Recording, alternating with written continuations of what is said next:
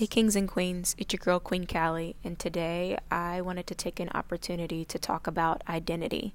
So I've called this podcast The Queen Speaks. I have stapled myself on social media as Queen Callie, and so I wanted to take the opportunity to really explain where that came from. I think typically when we think of kings and queens, we think of status, money, power, colonialism even, but essentially we associate that with worldly culture. And I wanted to make sure that I explained why I identify myself as a queen and hopefully tie in why I think it's really important for us to recognize our identities and who we are, especially when it comes to our place in God's kingdom. And so while the world looks at the identity of a queen or a king as someone who is powerful, after money, after status, I have always identified as a queen because I know that I'm the daughter of the Most High King.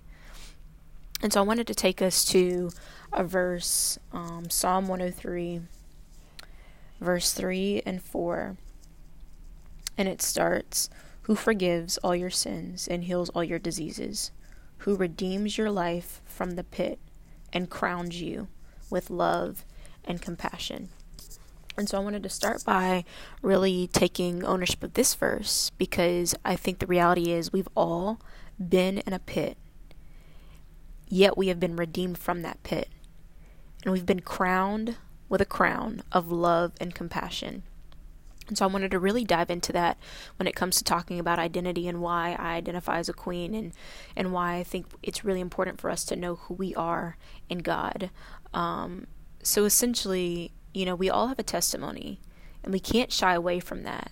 God's placed a purpose on the inside of each of our hearts and our lives, and when we are striving to achieve and when we are striving to obtain an understanding of our purpose, we go through certain things. And the things that we go through sometimes put us in a pit. I'm reminded of the story of Joseph, who was sold into slavery by his brothers. He was forgotten, but he ended up rising to one of the top positions in the land and saving his family and his people from famine. I think of David, who was a shepherd. He was forgotten. His family, knew that he was the smallest one, but he ended up becoming a king. And I think of so many other testimonies of people inside the Bible, but also outside of the Bible in real life that have gone through certain things. They've gone through certain testimonies, and they end up in a position of honor. They end up in a position of wealth. They end up in a position of, authority. And that authority isn't for selfish ambition. That authority isn't, or it shouldn't be, for money or power or fame. I think we live in a generation now in which we identify ourselves with certain positions because we know that we're going to get money out of it. We know that we're going to get something out of it. We know that we're going to get some kind of labor from someone else out of it. And I just want us to check that spirit of when we're becoming business owners, when we're becoming entrepreneurs, when we're becoming who it is that we're claiming that God's called us to be. I want us to remember our identities and question, am I doing this because I know that this is what I'm called to? Am I doing this because I know that in this position I can bless other people, right? Or am I doing this because I want money, I want fame, I want respect, right? So when I think of this identity of being a king or a queen, it comes with a lot of responsibility. It comes with trial and tribulation. It comes with testimony. It comes with seeking counsel. It comes with knowing that your purpose here on this earth is way bigger than yourself. So I wanted to really tear apart this idea of being a queen, and especially in Psalm 103, verses 3 and 4, but I'll focus on verse 4. And again, I'll read it again, verse 4. "Who redeems your life from the pit and crowns you with love and compassion." And so I wanted to start from that place in the pit. The pit is your place of development. It's your practice, right? So, for example, growing up, I've had a lot of opportunities to practice being in leadership positions. And I didn't know as a child that I was going to go into the military. So I grew up going to military school from 6th grade until 12th grade. And I promise y'all, I was not a bad child. It was just one of the best schools in my area, and my parents invested in my brother and I going to that school. So starting in 6th grade, I had the opportunity to go to military school. And at that school, they did a phenomenal job of ensuring that they placed certain levels of responsibility on children from very young ages. So my first time practicing leadership at the platoon level, and what a platoon means in the military is that you're responsible for the lives of about 30 or 40 something soldiers. When I was in 8th grade, that was my first opportunity to be a platoon leader. If I fast forward to my senior year in high school, I was what they call the battalion commander. The battalion commander in that organization at my school comprised, or the responsibility was to lead about 250 cadets.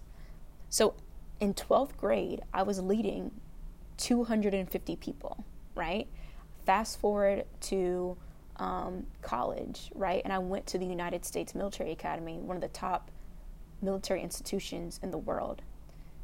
And I had a variety of leadership opportunities there, from serving as the vice president for my sorority, from serving as team captain as a junior and senior there, from rising in the ranks from a squad leader, platoon leader, all those things, right?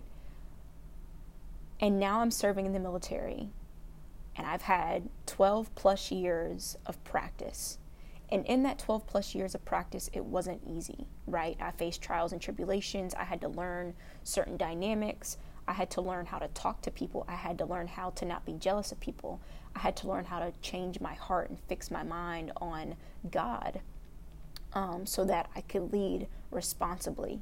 I had to let go of selfish ambition and let go of the things that I wanted to do, and make sacrifices for the sake of the people that I was leading. So I utilize this as an example of the fact that the pit, those dark places, those hard places, that journey that you're going on, that testimony that you're struggling through, that is your place of practice. That's your place of development.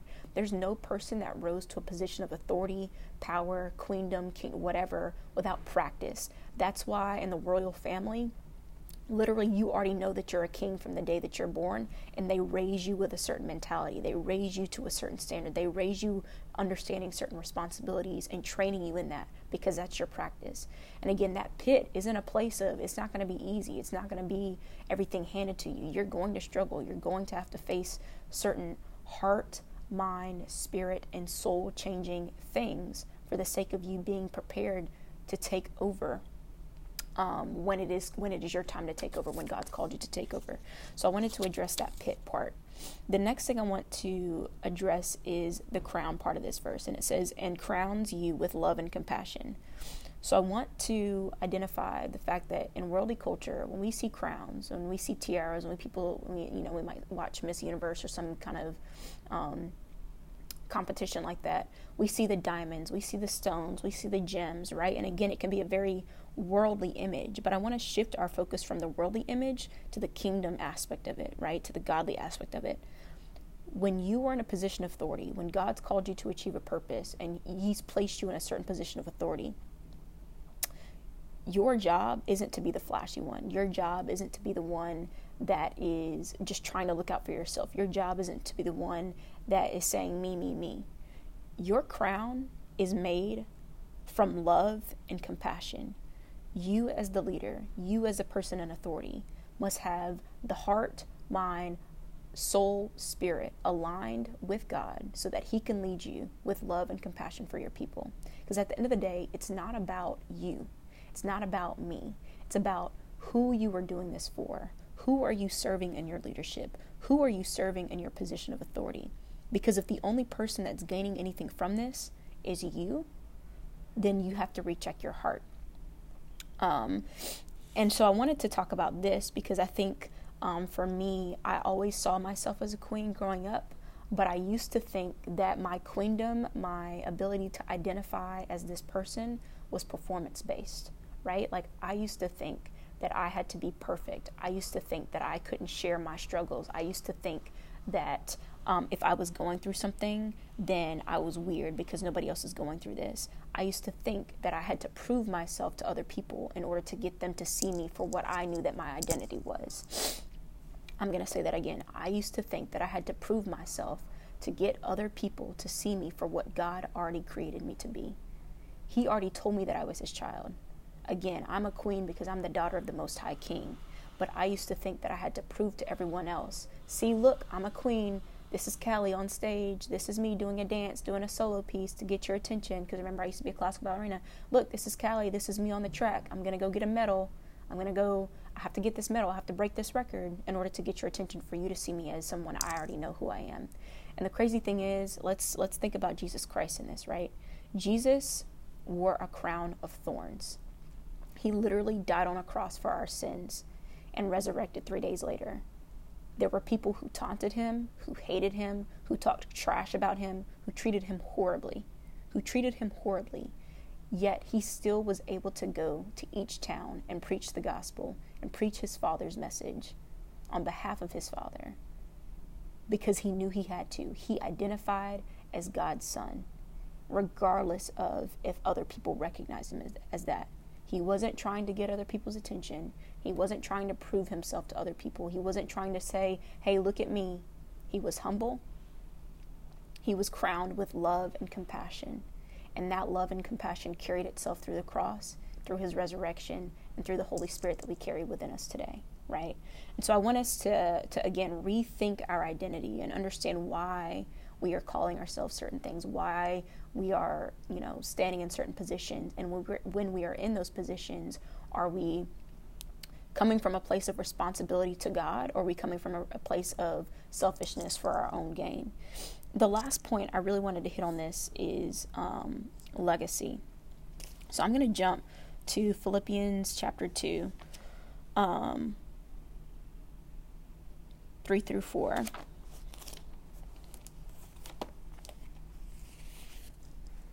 Okay. And it says, do nothing out of selfish ambition or vain conceit. Rather, in humility, value others above yourselves, not looking to your own interests, but each of you to the interests of each other. And I'm going to jump back to Psalms 103, 13 through 18. I'm just going to read this. As a father has compassion on his children, so the Lord has compassion on those who fear him. For he knows how we are formed. He remembers that we are dust. The life of mortals is like grass. They flourish like a flower of the field. The wind blows over it, and it's gone. And its place remembers it no more. But from everlasting to everlasting, the Lord's love is with those who fear him, and his righteousness with their children's children, with those who keep his covenant and remember to obey his precepts. So I wanted to highlight this because my big thing about being a queen is going back to Philippians 2, 3, and 4, right? Doing nothing out of selfish conceit, doing nothing just for myself. And I'm always thinking of that next generation. I'm thinking of, how am I as a queen? How am I in this position of hopefully and eventually achieving these museums, impacting the next generation of Black girls, the next generation of my family, of my name, right? And again, it ties into this, these verses from Psalms 103, 13 through 18, in which the whole point of this, when you are in a position of authority, is again to not do anything for yourself, to not come from a place in which you're trying to get money, you're trying to hold on to things. God didn't put you on this earth just to pay your bills. God didn't put you on this earth just to get a new car, just to get a new house. He put you on this earth for whatever that purpose is deep within your heart. And when you achieve that purpose, the whole point is to get people to him. And in getting people to him, you're fulfilling your purpose, and you're generating a legacy, right? You're generating a legacy of selflessness, a legacy of consciousness about God. You're generating a legacy of showing that there's proof in doing what God's called you to and inspiring other people to do the same within their own lives, right? Because when other people are able to see people in leadership positions that are a little bit different, people in leadership positions that are following different kingdom principles than, worldly principles, when we're able to step into our workplaces and represent God for who he is, and we're able to step into our workplaces and our families and our friendships, relationships, and represent in the position of authority that he's given us, then we're able to assist God in changing and shifting the minds and hearts of other people. When people see you, what do they see? Do they see someone in which they can see God's light reflected through them? Or do they see darkness? And our job is to emulate the light. Our job is to share God's light with the world. And I know that we are able to do that in our positions of authority. So I just wanted to address that because I don't want anyone to think that Queen Callie or the Queen Speaks has anything to do with worldly culture, because it doesn't. I'm not a queen because someone else sees me as a queen. I'm not a queen because I want money and I want things and I like diamonds and all this stuff. I'm a queen because I'm the daughter of the Most High King. He's given me purpose and he's given me vision. And I'm taking that and I'm striving to ensure that I share that with the world, because I know that by sharing that with the world, I'm doing my part and I'm sharing God's light with the world. And in doing that, I'm creating a legacy of other people to do the same thing. My next generation of Black children to do the same thing. The next generation of people to see the accomplishments of Black women and do the same thing. And so that's all I have for you. Thank you so much for joining me in this. And I just want to pray over everyone today. So, Lord, thank you so much for allowing us to see that we are your daughters and sons. Thank you that we are kings and queens within your authority. You have given us authority. You have given us position. And I pray, Lord, that we take this opportunity that you've given us with this position, with this authority, and do what you've called us to do.